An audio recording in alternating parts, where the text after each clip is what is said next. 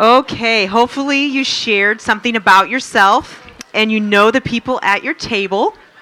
And hopefully you met somebody new today. And if you are just coming in, we do have some extra seating over here against the wall over there. Sorry, I don't know why my music keeps playing. Okay, so I want to introduce to you a friend today. And you guys all saw her come up in the service, but I want to just tell you a little bit why she's my friend. She is my friend. And she shared that she came here in February. And as far as came into the church, walked up to the information center when she heard about a marriage retreat, and Tina happened to be working that day, and Tina and Daryl couldn't go to the marriage retreat. We were sold out, and Tina goes, well, you can have Daryl and I's tickets and go to the marriage retreat. And she's like, okay. We jumped on, and they came, and then she walks into the marriage retreat, and I don't know who she is, and I just invited her to come sit at our table, and I just want to tell you, you guys, it's history from there. And we got to know each other at the marriage retreat, and she shared her heart for helping people. And I'm like, God, this gal has a purpose and a mission, and I hope she can partner with us. And so God has continually laid out opportunity for partnership, and it's been amazing. And so I don't know if you have ever been upstairs, but we have an upstairs area in our Kidman. In our second and third classroom, we have a little nook in there, and Vanessa is actually setting up her practice right here in that room, and she's coming here during the week using the side entrance that none of us even know that exists. There's an entrance that exists, if you know, called D, but nobody uses it. And so she uses that, is able to work upstairs and see clients and be here and be supported, be prayed for, be teammate here at Walkie. And so would you just welcome, because I know God's going to use her, and would you welcome her this morning?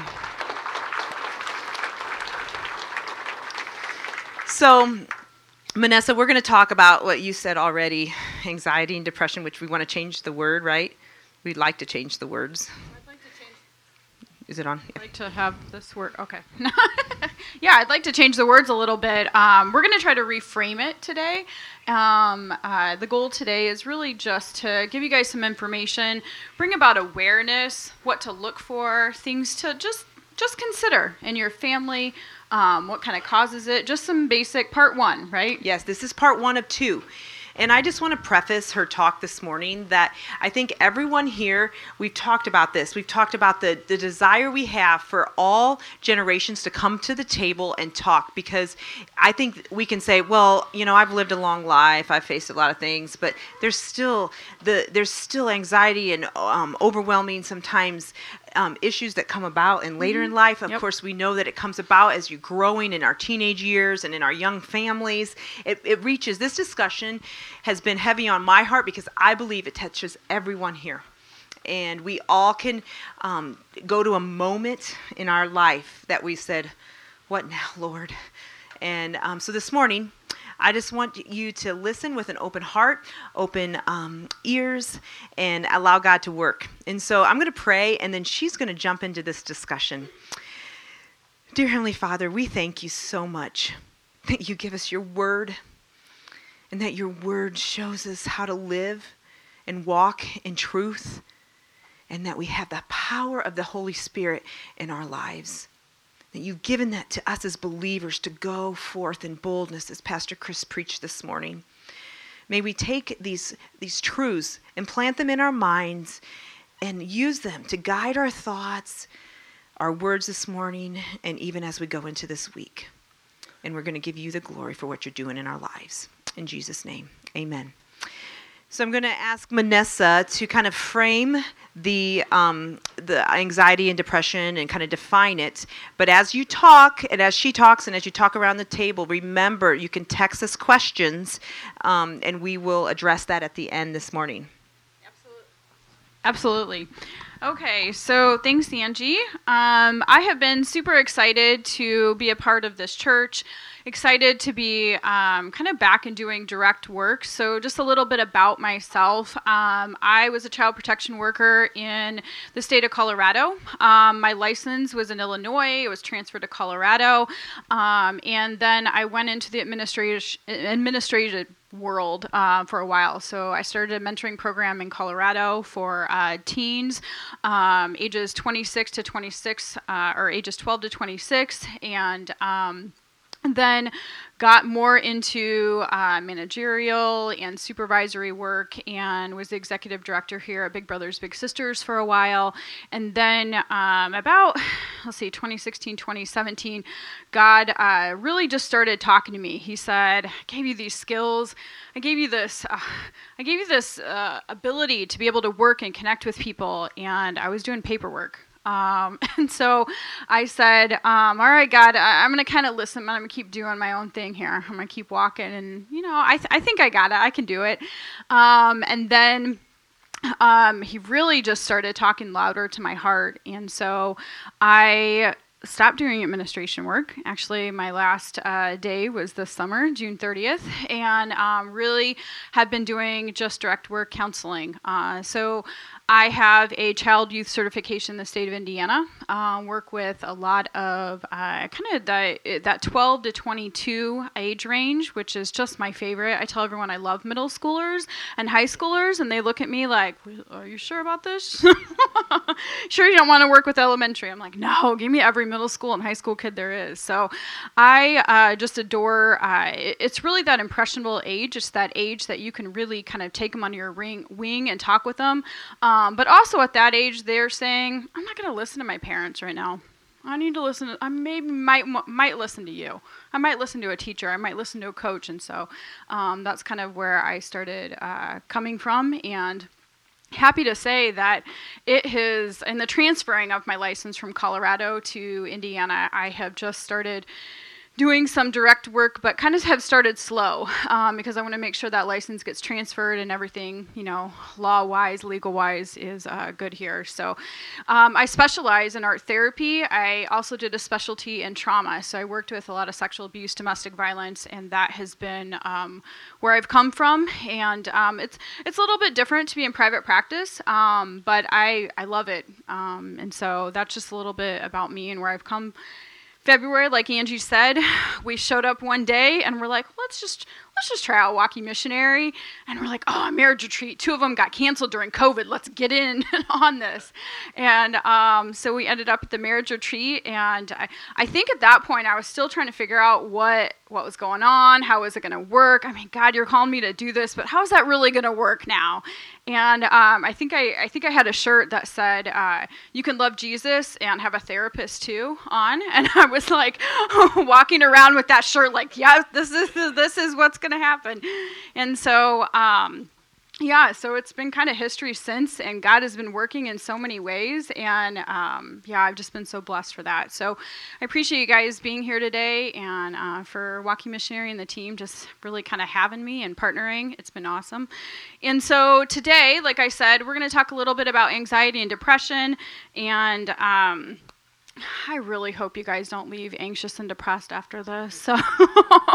So I'm going to do my best to try to bring. I brought some comics, some funny things into the presentation. And so if you can't read something, ask someone, or I'll try to read it to you. But all right, so let's go here. Just a little bit about the private practice. So Essential Grace Services.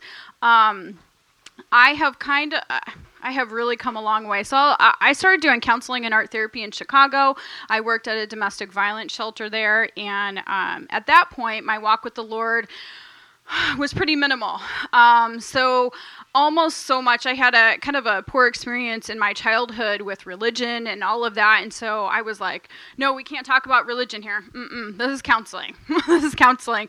And so you'll see kind of like how I've come full circle back into this this point where now there is no way that I cannot do counseling without the Lord behind it, and there's no way that I can't bring God in there. Now it's kind of a marketing and an art to kind of do that. With some people are like, nope. I don't believe in God. And so it's a little bit tricky, but I love it. And I'm able to really do that and really be with people in the moments that they need that. And so, I just kind of Essential Grace Services. So I'm not really sure where I came up with the name, other than just grace. It is essential that we have grace, that we give people grace, and that the grace is just one of those things that I wasn't taught a lot of grace when I was younger, how to just accept and how to be forgiving of others. And so in my kind of a young adulthood into my older adulthood here, I have really just started to learn that and know that when people come to you, they want to feel like they are loved and they're accepted in that time that you're working with them. And so I guess that's kind of where it came from. And so just a few things, services, just kind of doing some mentoring. So when I was at Child Protection Services, I had a lot of teen cases, and a lot of those teen cases, a lot of those kids don't want to come sit in a couch with a neon light and not light on them and talk about their feelings. So what I did was a creative way of bringing kind of life skills and counseling together was I mentored them and really came alongside them in an informal manner. And so that's what I love about art therapy, or that creative way of bringing integrated therapies into working with people. Is it's a creative way of kind of touching people and reaching them. And so that's kind of a little bit about that. So my background is art therapy. That's what I was trained, my master's in art therapy. And so why art therapy? Well, I was in my second semester of my fourth year undergrad and said, I can't do graphic design anymore. I have to do art and work with people. And so I literally typed in the computer art and people, and I came up with this. And then I went off to Chicago and got my master's in art therapy. And so art therapy, a lot of counselors use art in working with people, and so I really try to be careful on how I give art directives, and not to just anyone, because you really want someone who is skilled in understanding what art therapy is, and it's in that integrated therapy, music therapy, play therapy, Santre therapy, but it is really a very specific way in working with kiddos. Some adults like doing it as well, but I always try to encourage people to try to make sure you're trained a little bit in using this if you're ever doing it within counseling or mentoring sessions. Okay, so I give this ahead of time. This is a substance abuse and mental health hotline.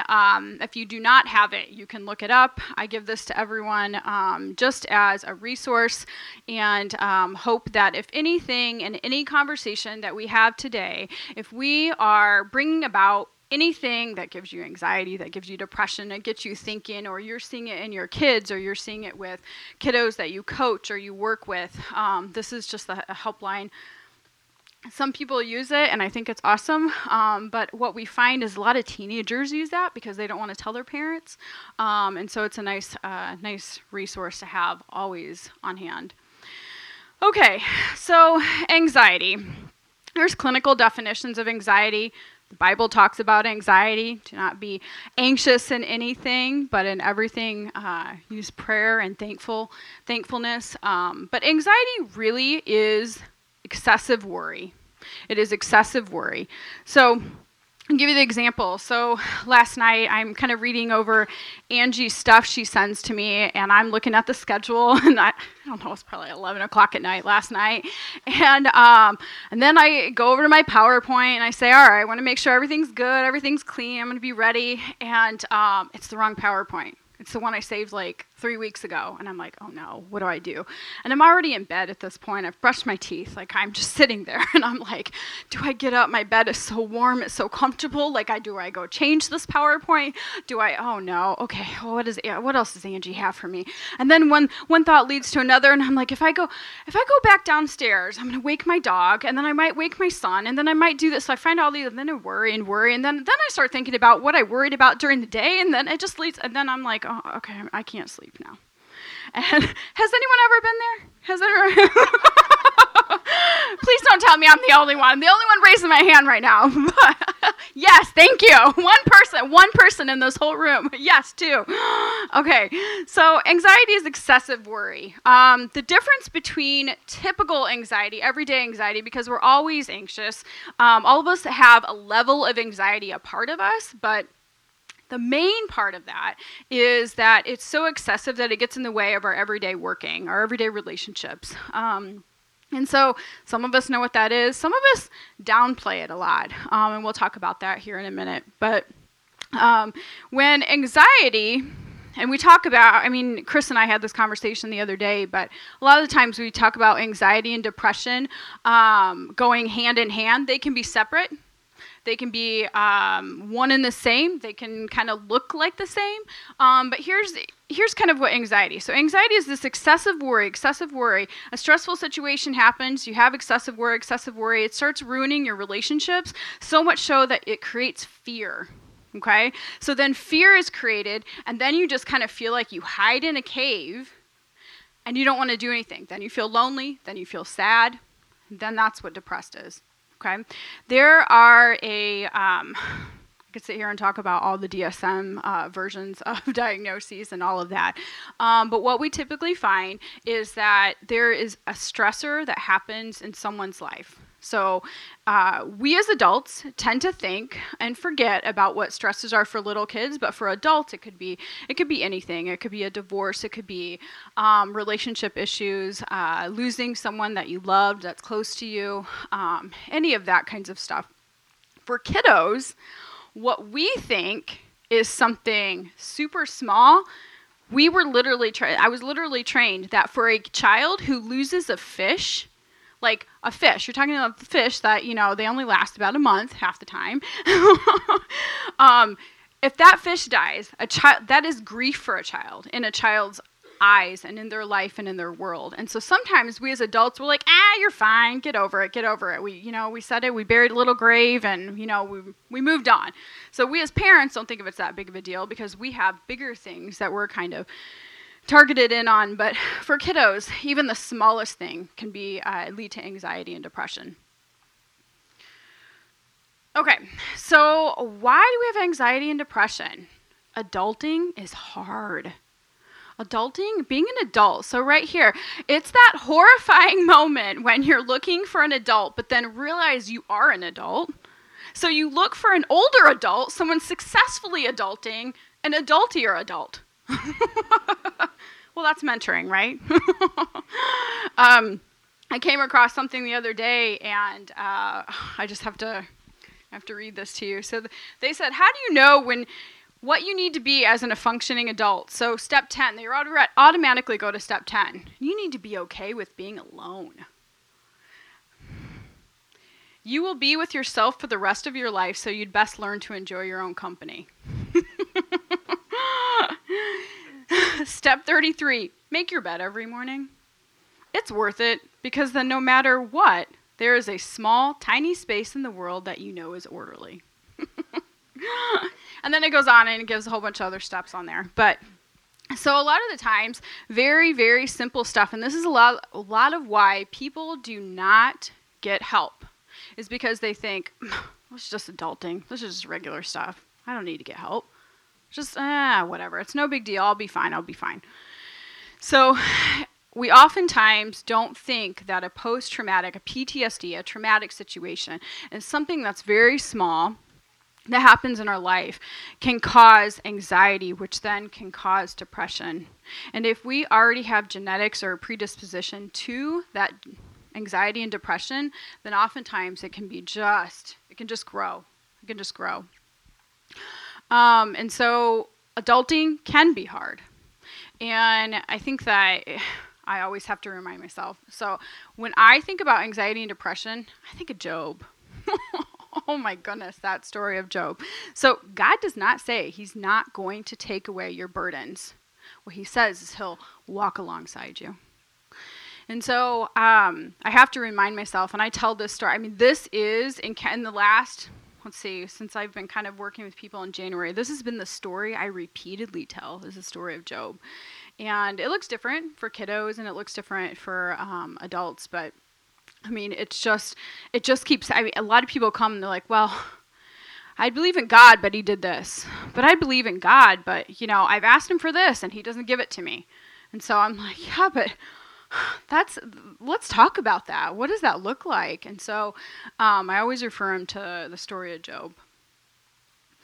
So before we kind of talk a little bit about the science and the biology, I want you guys, now that you guys have shared your one thing, you guys know each other really well, to start talking about anxiety and depression, right? With each other. So what you're going to do is you're just going to share about something stressful that you see. So it's not going to be personal, so we want to be careful. You can censor some of this. Something stressful that you've seen in someone else. Or you can share if you want with yourself, just as long as you just kind of censor some of it, because we only have like 2 minutes. So talk about something that has been stressful, that has caused some anxiety or depression in your life, or that you've seen in someone else's life. So what typically have you heard about that kind of causes that? And then what's one thing that you have seen other people do to take care of themselves? So I run, I do a lot of praying. Anything like that. So we'll give you guys 2 minutes to kind of talk about that at your group, okay?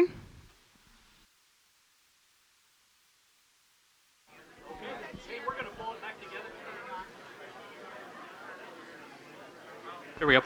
Hey, we're going to pull it back together here. I know we didn't give you a whole lot of time at the table, but hopefully it just, if anything, it piqued a little bit of the conversation in your mind. So we were just sitting here chatting about, you know, some of the ways we identify stress and some of the stigma behind it and some of the stressors, and we're just sharing. You know, to be clear, one of the things, and you just mentioned, it's kind of a pastoral or a counselor side of things. One of my big stresses is I tend to take on other people's stresses. And so I'll be in meetings all day with all kinds of people and all kinds of struggles, and then I find myself staying awake at night, worried about their problems, and then I say to Shauna, like, I bet they're sleeping well. Why am I worried about their problem? You know what I mean? Like, I'm still consumed with other people's problems, and you said that's a pastoral and a counselor thing, and now I have an identification of it. So what do? I eat a donut.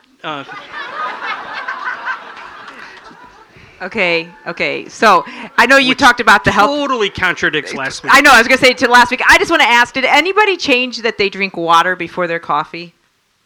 Okay, good. See, totally ruined coffee all week for me. Yes. Okay. Well, one of the things I do is I go for a walk. I get a little bit of vitamin D, and sometimes just being outside in nature changes my perspective when I feel a little bit down, a little bit discouraged. So being outside helps me. Okay, so I have some bad habits. So along your donut eating, I stress eat, and I have to catch myself. Like, my husband's like, "You've been to the gas station a few times this week," and I'm like, "Oh." And then there's the wrappers of Reese's. Like,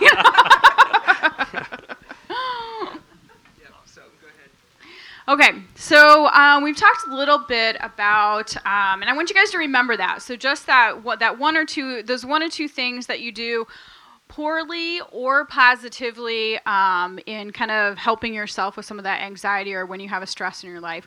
We are going to just look at some facts here before we'll come back to this slide in a second. So there are quite a few things in our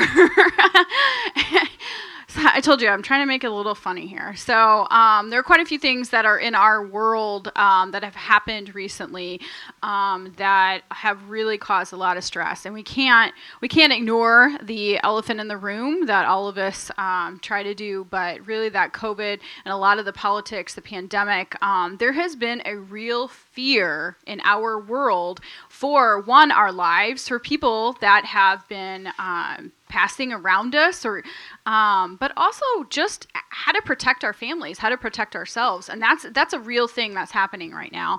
And so I want to give you guys some statistics here. And anxiety and depression disorders 40 million people in the United States. 40 million people. That is a lot. It is the number one mental health illness that that people are diagnosed with, or that people assume that in the statistics and the screenings that people have. Okay, that is a lot of people, and only 36.1% actually get help. So that means maybe, I don't know, I can't do the math. I'm a counselor, I don't do that, but 20, a lot. That's a lot. And so they did a mental health screening, and I gave you guys some statistics. So if you look on the second page inside that packet you guys have, you see some statistics at the very, very beginning. But they did a mental health screening. So this wasn't for diagnosis purposes. This was just gathering information about people's loneliness and how they felt secluded within kind of the last year and 2020 and what that looked like. And the screens after COVID went up 634%. I don't even know what that looked. I'm used to working with like 10% up, 5% up, 634%. That is crazy. And the depression screens after COVID, 873% of people felt more lonely. They felt more secluded. That is nuts. That is so crazy. And that is why we are here talking about this. That is because it's a real thing. And so if you never experienced anxiety or depression, I'm sure almost everyone experienced some level of it after this last year that we had. So we're going to kind of talk about the world. We're going to come down to our community. But there's a lot of ways in which people feel that anxiety. So there's pressures from our community. There's pressures right now for teachers to make sure that kiddos test appropriately. There's pressures for parents to make sure those kids test appropriately. So last year my son was taking the iStep or iRead, I don't know what it's called now, and he wasn't sleeping. And so I was talking to him. He was like, "Mom, I can't fall asleep. Mom, I can't fall asleep." And he has a bad habit. Some of my other bad habits, I pick my fingers, and I pass it on to my kid. Oh, my son. So he's picking his fingers, and I could tell that it was really bothering him. He couldn't sleep. And I said, "Buddy, what's wrong?" And he said, "I'm just so worried about this test. What if I fail 5th grade? What if I fail 5th grade?" This is real stuff going on in our kiddos' heads that worry. And I will say, so Wakarusa, I'm just biased, but I think Wakarusa Elementary had some of the best elementary teachers ever. And so I know that they're not saying, okay, if you don't pass this, you're not going to go on to 6th grade. I know they're not saying that. But just that pressure and that space that we're creating within our community and the society and the kind of the education world, kids are feeling that. They're feeling it in their hearts. And then that's coming out. They're not sleeping. He's not wanting to eat. And so there's some actual real life stuff happening in our community that is really worrying. And our kiddos are suffering from that. And then what about the theme and the pressures from kind of keeping up with like all the stuff that we have going? So one of the things I tell kiddos in counseling, middle school and high school kids hate to hear this. I say, being bored is when you think of your best ideas. And they're like, whoa. One of them left the other day and said, "Mom, I want to be more bored." And I'm like,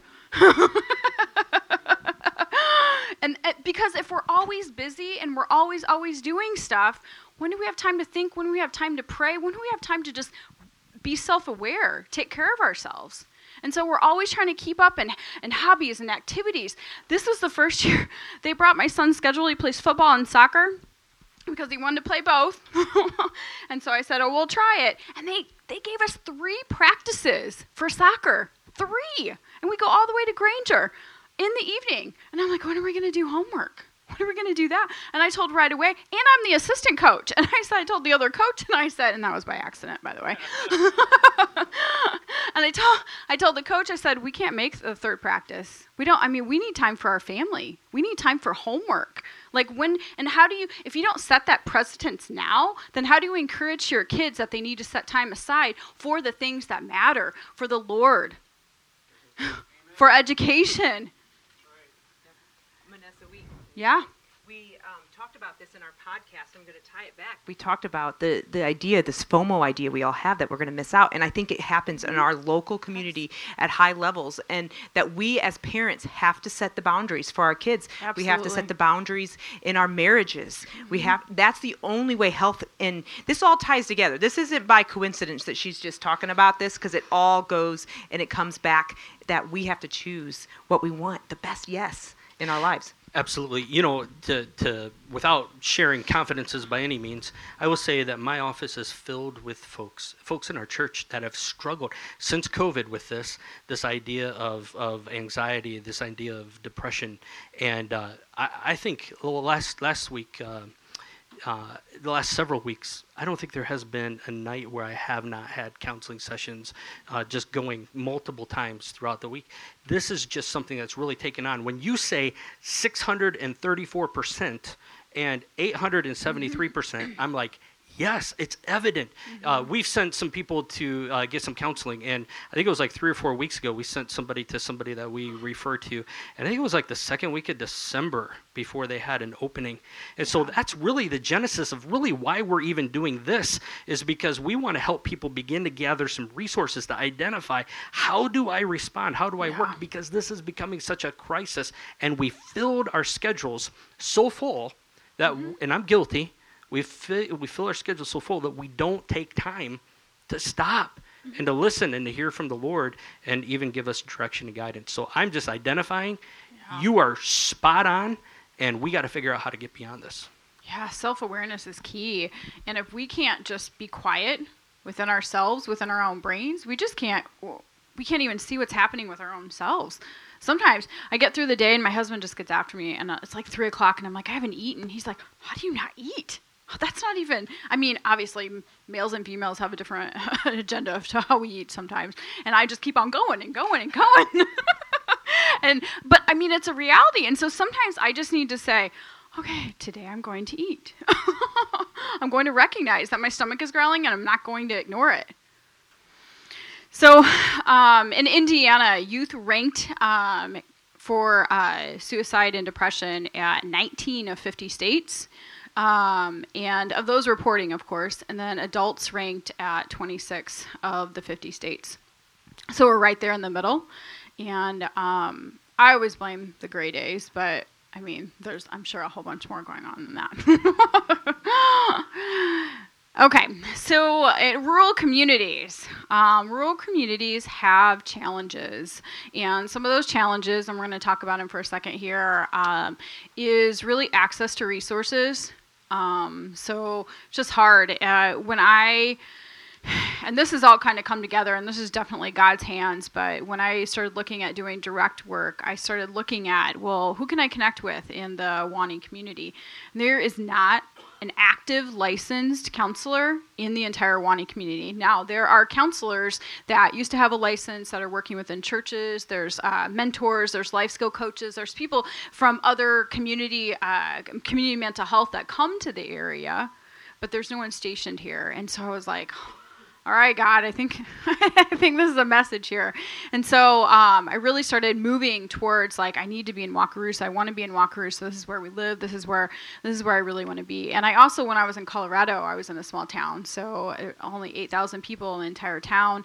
We lived in the mountains, and so it was pretty secluded, about 3 hours to Denver and 2.5 hours to Colorado Springs. So it certainly it was an experience. Like, I had already experienced what rural communities are like.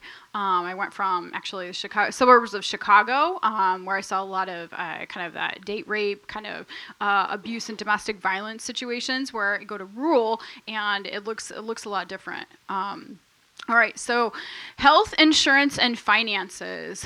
That's a tough one. So for a few years now, I think that say a few years, it's probably been a while, but our health insurance policies and what it looks like for actually containing mental health resources. I think just recently our society and our government has really started to recognize what that looks like. Some corporate entities are really getting EAP, employee assistance programs, where you get 5 to 6 counseling sessions, and that's phenomenal. But a lot of the times the mental health resources, it would be for, let's say, like a copay of $80, but then in private practice, you tend to find that they'll charge you just out of pocket $70, so it wasn't really worth it. And so I continue to pray that resources and finances that way will be supported.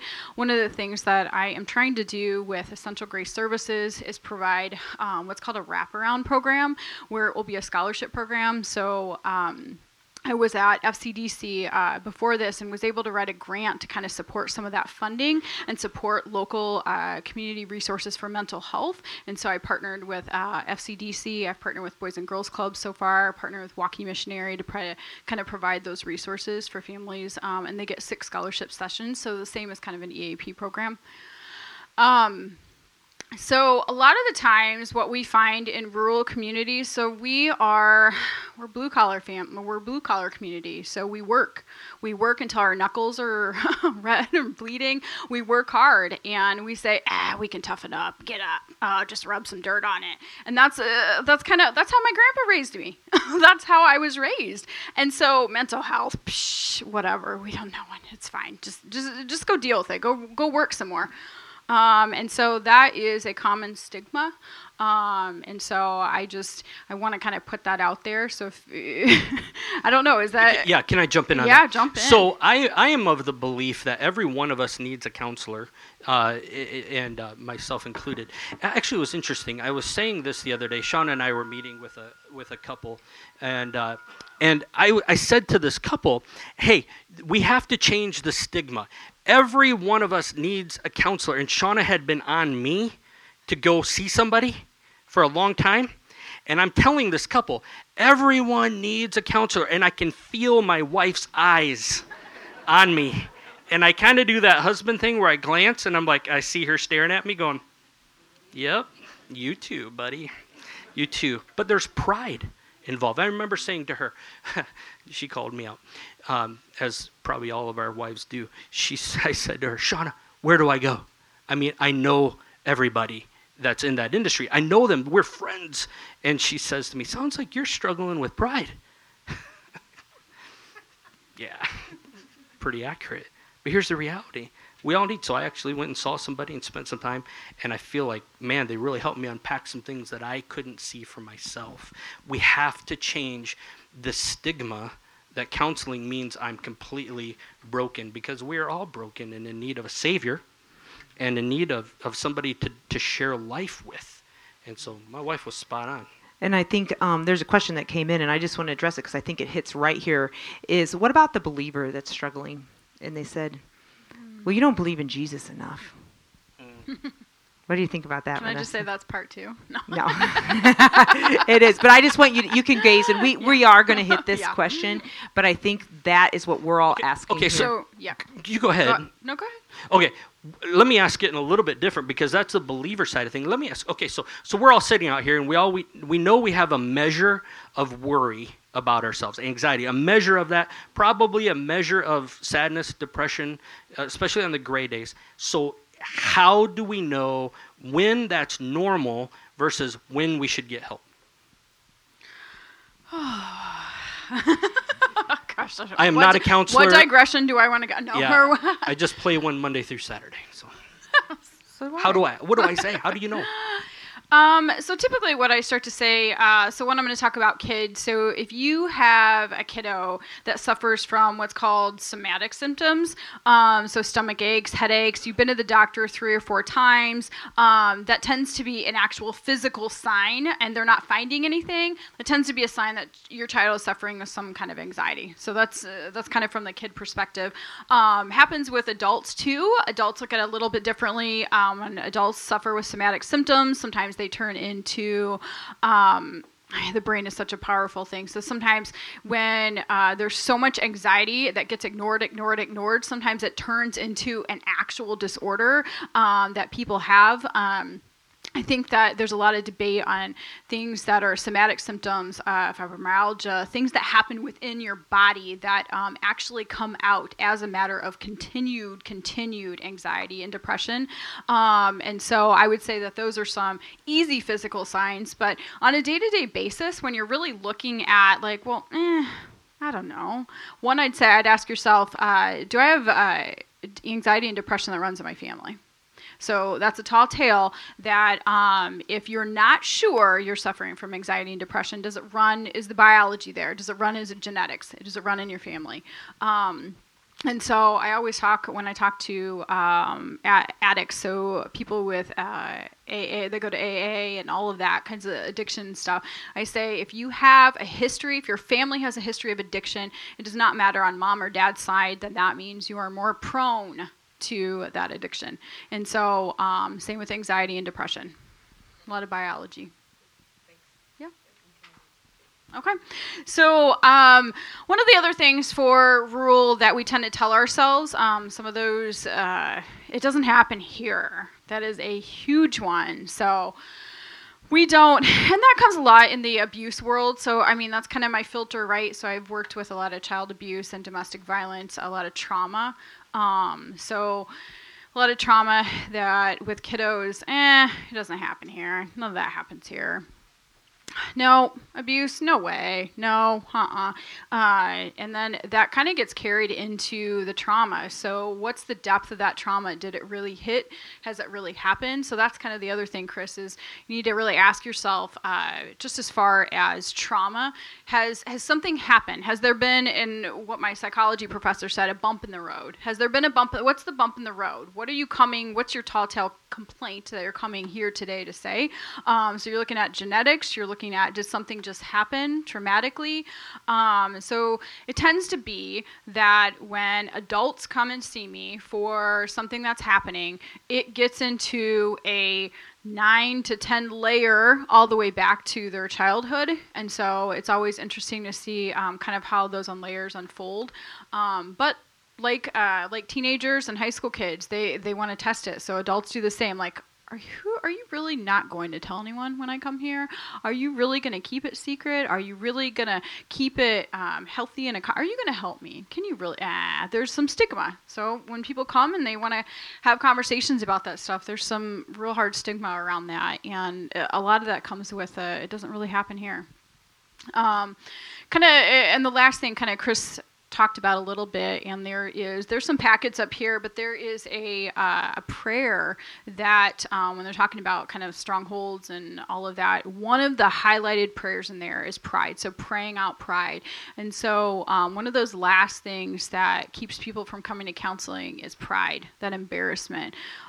Who's going to know? Who's going to see? I have been trained it just happens to be that, like, I worked in a small community before and practiced what that conversation is with kiddos. So when kiddos and adults come to me, we have conversations. Hey, if I see you out in the store, I can't acknowledge you. You can acknowledge me. Do you want me to say hello? So there's that whole kind of safety conversation that we have initially. And that is just part of it, because we have to talk. I'm going to see people.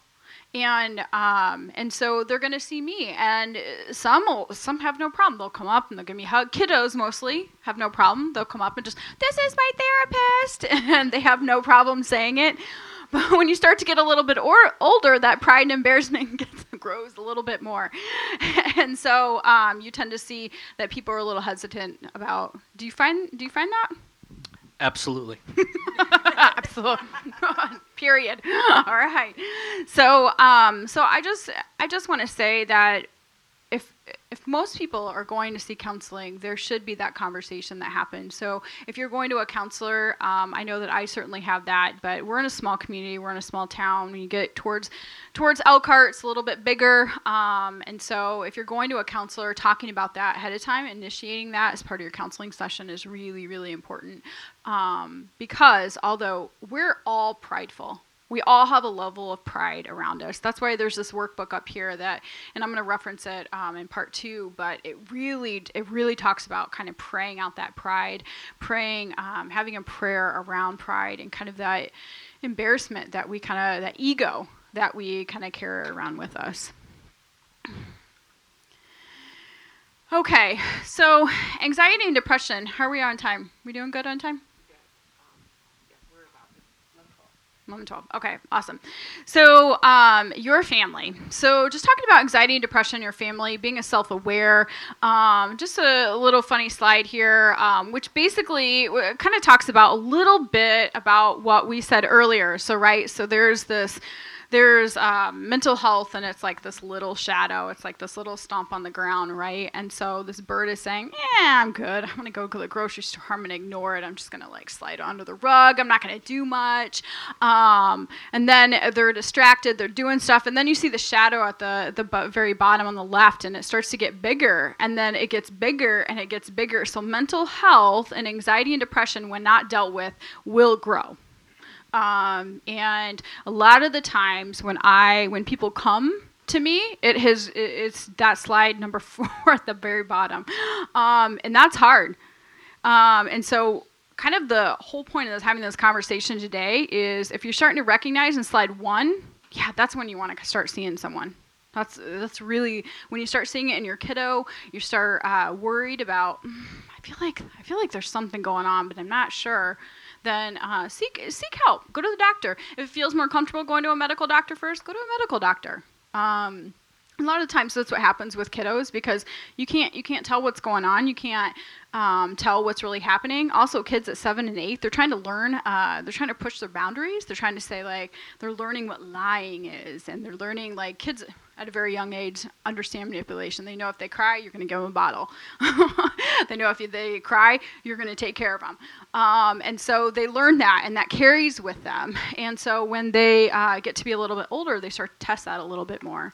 And so I would just say that self-awareness and that piece about just really recognizing what's going on with your kiddos and your family. Also the marriage. So just paying attention to your spouse and recognizing like, hey, something's going on. I'm a little bit worried about you. Or taking a pausing moment. So if everyone, like we said a little bit ago, if everyone just takes a moment and pauses and recognizes, like, let's be self-aware, let's take care of ourselves. Sometimes one simple one simple kind of task that I have kiddos or adults do when they're so much in their heads, is I have them just tap their knees. They tap their knee to come back to their bodies, because sometimes inside their head they have so much going on. And I know that there are quite a few of you that are out there that just have so much up here that you don't even know what's going on at the very bottom of your toes. And that's pretty common. And so sometimes we train our kids that way. We keep them so busy that they learn from us how to be anxious. They learn from us how to be busy. And so just being self-aware, recognizing that is super important. So 70% adults reported the loneliness due to mental health, past trauma, and relationship problems. So we're going to kind of go, I don't know if I can go back. I'm going to go back to, there we go. So just recently has science and the Bible started to acknowledge one another. So it was kind of like we had this like great thinking of like, this is what happens from your body. Here are all the medical proofs, and here's all this stuff. And then we have all this great stuff that's happened in the Bible, and we have all this stuff that's truth that's been told to us down the years. But they don't talk. They say, I don't know about you. And the other one says, I don't know about you. And so they just don't meet. They haven't until recently. And so what I always like to say is, God gave us this brain. God gave us the ability, these tools to use and to bring all of that together. And to be able to recognize physically what's happening with our bodies, physically what's happening, and Crystal said this a lot last week, what's happening with our bodies, what's happening with our spouse, what's happening with our kiddos, and recognizing that biology and bringing some truth from the Bible in that, and bringing that together. Sometimes a lot of people, won't, until it's a physical problem, they don't go and get help. Until it's actually something, there is a cut on their leg, they will not go and get help. But if it just hurts a little on the inside, you just shake it off. You shake it off. You don't pay attention to it. So there's quite a few things that lead people to anxiety and depression, and a lot of those are listed right here. So a lot of, like we talked about, genetics. We talk about personality, predisposition to anxiety, your environment. Are you an introvert or extrovert? We are social beings. We need to be in relationships. Science and the Bible says that. So we need to be with people. And so if someone is more introverted, are they more prone to being lonely? Maybe. So there's a lot of factors. And there's no one makeup for any particular person. There's no one makeup for a design of person that comes in. All we can kind of say is there's all these kinds of ways that can happen, and what it leads to in the end is the anxiety and the depression. All right, you want to say something? Well, I wanted to kind of go with where you went with this whole connection between the Bible and our minds. Yeah. And I don't think this is by chance that we need to connect this. Who connected it first? Christ, God. He connected it right away in the scriptures. And so I have this quote, and she's going to go back. Can you go to the quote at the end? And we're going to kind of talk this at the tables as well. We get to this whole point that what comes into our minds when we think about God is the most important thing about us. Okay, this is an idea that's really broad, but it brings it right back to this whole thought of anxiety and depression. Do you think God is going to hold you up when you go into a situation that you're unsure of? Mm-hmm. Are you going to walk by faith? Is God going to be with you in the doctor's office when you have that diagnosis? Is God going to walk with you in parenting when your child is rebellious? What you believe about God is the most important thing about how he works in our lives, in our mental and in our health. And we tend by a secret law of the soul to move towards our mental image of God. And so in those moments when we are tested, when we are put in those situations that she's talking about, when we say, "Oh, why do I feel this way? Why do I have this anxious spirit in me? Why am I depressed? Why am I sad?" We have to think about who God is in this conversation. We have to tie the two together. Yeah, it's zooming out. It's just what you talked about this morning. It's what we've talked about. You have to step out of your situation and look at it from the biblical perspective. And I'm going to throw one more thing in here. And if you want to know where the scripture talks about this, this came in my study of this, is that the word downcast, we all know it's in the scripture. In Hebrew, what do you think the word downcast means? Depressed, sad. How many times is it referenced? If you go in and you search it up, it's different places. But one place it sets is in Psalms 42. And I'm going to read it. It says, "Why, my soul, are you downcast? Why are you so disturbed within me? Put your hope in God, for I will yet praise him, my Savior and my God. My soul is downcast within me. Therefore," which means because of something, I'm going to change something else. "I will remember you, my God, and my troubles will be given to God." And so I wanted to connect this biblical perspective with our mental health. And I think we have to add God into this conversation and step back. And so we have to really grasp, who is God to me? How big is my God? That he can do anything. He'll meet me in those times of need. Yeah, no, that is absolutely. Thanks, Angie, for that. We're going to have you guys just one more. We got about how many minutes? 10 minutes? A few minutes? Okay. So we're going to look a little bit at, you guys have in your packets kind of a self-assessment, and it's just an informal. All right, so just kind of read down that self-assessment, and it gives a little, you're welcome to share. You don't have to. It's up to you guys. But this will put a little bit more black and white to anything stressful that has happened in your lives. Just kind of check a few of those. And this is just kind of a tell of, where you're at, what's happened. Maybe it's not at this period in your life. Maybe it's been past. And those things have happened in the past. So just kind of look at that and share Share with your partner, share with your group if you feel like it. If you don't, that's okay too. We'll just give you like a minute. Okay, so that just kind of puts a black and white to maybe some stuff that has been going on. It could have been the same as that conversation you had earlier. But I'm just going to, we're going to kind of close here with a few things. So in thinking about and having talked about anxiety and depression and kind of like from the worldview, the community and our rural and all of that, we look at our family, we kind of start to look at ourselves. A funny picture up here, usually most people are anxious, they feel anxious, but then they feel anxious about feeling anxious, so and then it's a vicious cycle. Same with depression. I just want to point out, typically when people come and they want to do counseling, I always have to self-assess. So this is really big in child protection services too. So you always have to self-assess Maslow's hierarchy. All right, so the first one, of course, is for adults, and the second is for teens. So we tend to think we always put what that bottom need is. So we always have to make sure that kids and families have food, they feel security, they have a sense of support, and then it kind of goes up to where they are able to do counseling. And teenagers usually say the first thing before food they need is Wi-Fi. So that is typically what's a Wi-Fi password? As soon as they get in a counseling session, what's it? And I'm like, are we counseling?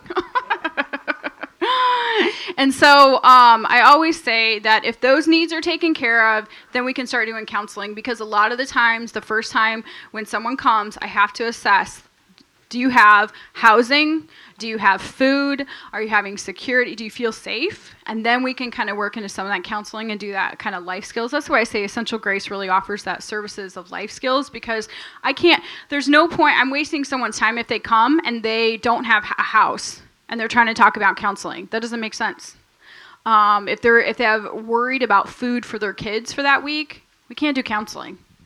And so I always try to say that we have to meet those Maslow's hierarchy of needs. So, all right. And then there's some treatments in here. So these are kind of those psychology-based treatments that we're going to look at. So remember, we talked about this is part 1. Next week is part 2. And we are going to really combine psychology and the Bible together next week. And so we're going to take some of these treatments and we are going to combine them, where'd it go, with what does God say?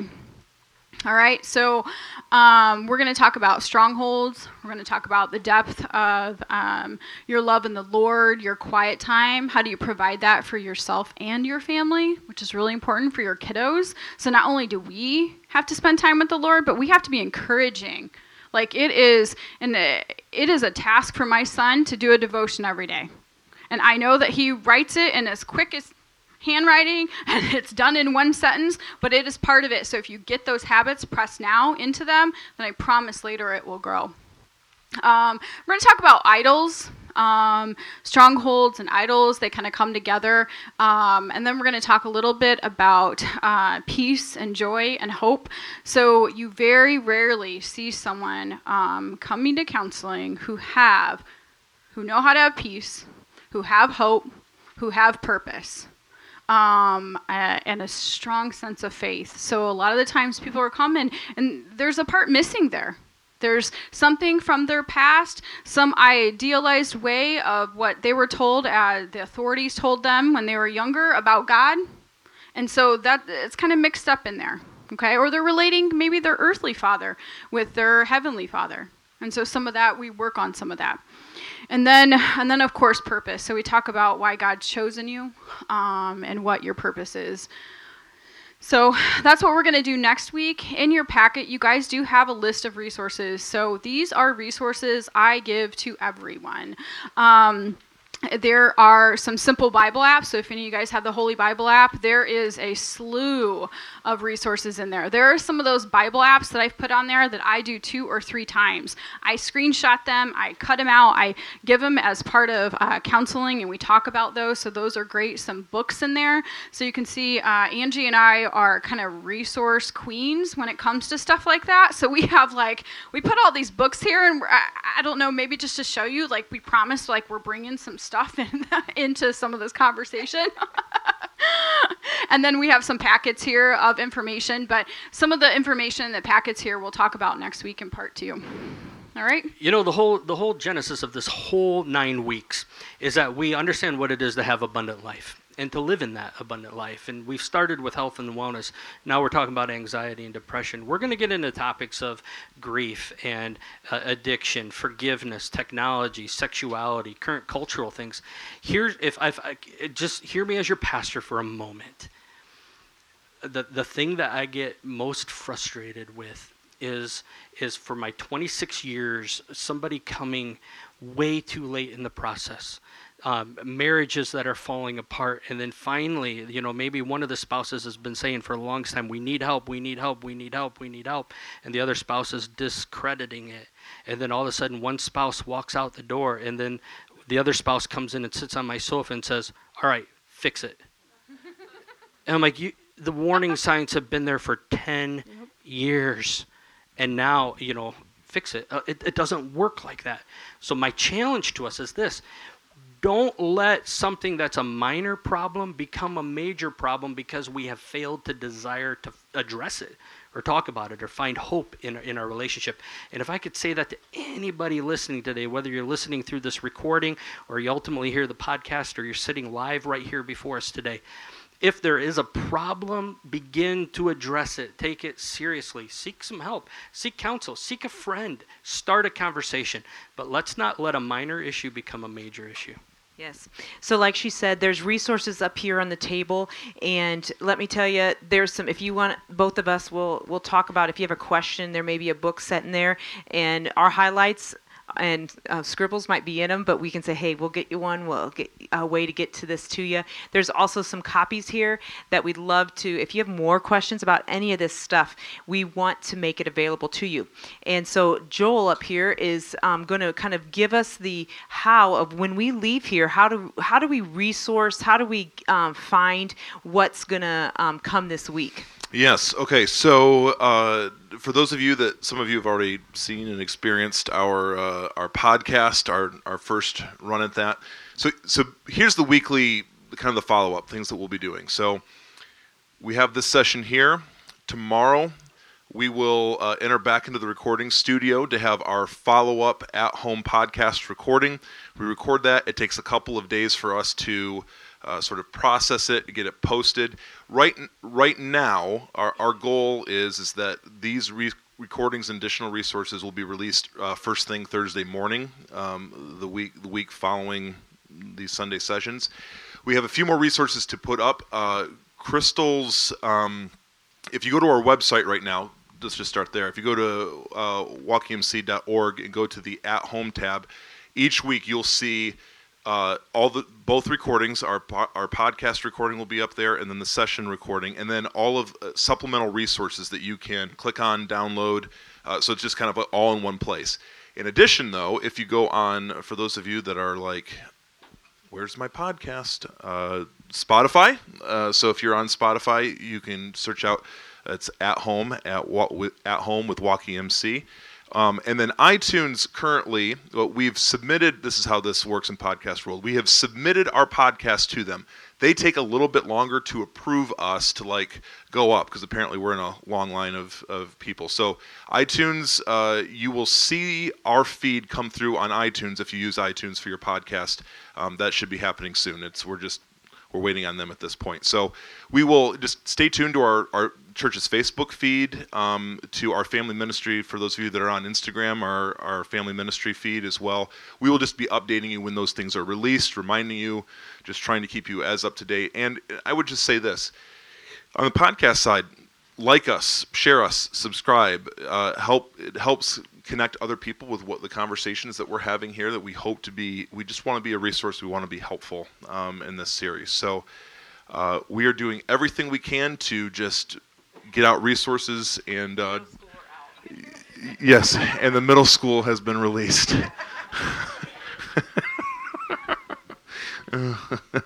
Yes.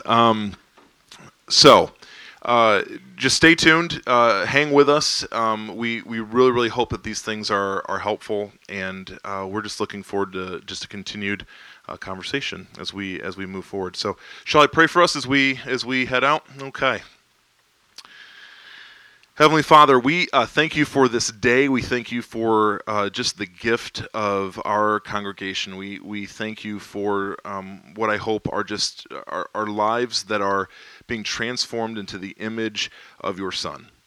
And that means our whole being, our whole lives, our longings, our thoughts, our words, the whole thing belongs to you. And so, God, even today as we talk about how our minds work and how that integrates with who you have made us to be, and how that we can have victory, that we can have wholeness in you. God, I pray this is an encouragement. I really do, and I pray that as we are that we can be building one another up, encouraging one another, that we can be a community of healing, that we can be a community that just has a gospel mission. To see the fullness of life in Christ in all that we come in contact with. So God, would you just continue to embolden us, encourage us, and send us forward. Thank you, Lord Jesus, for this day. It is in your name we pray. Amen, amen, amen. Blessings to you, friends. Be well.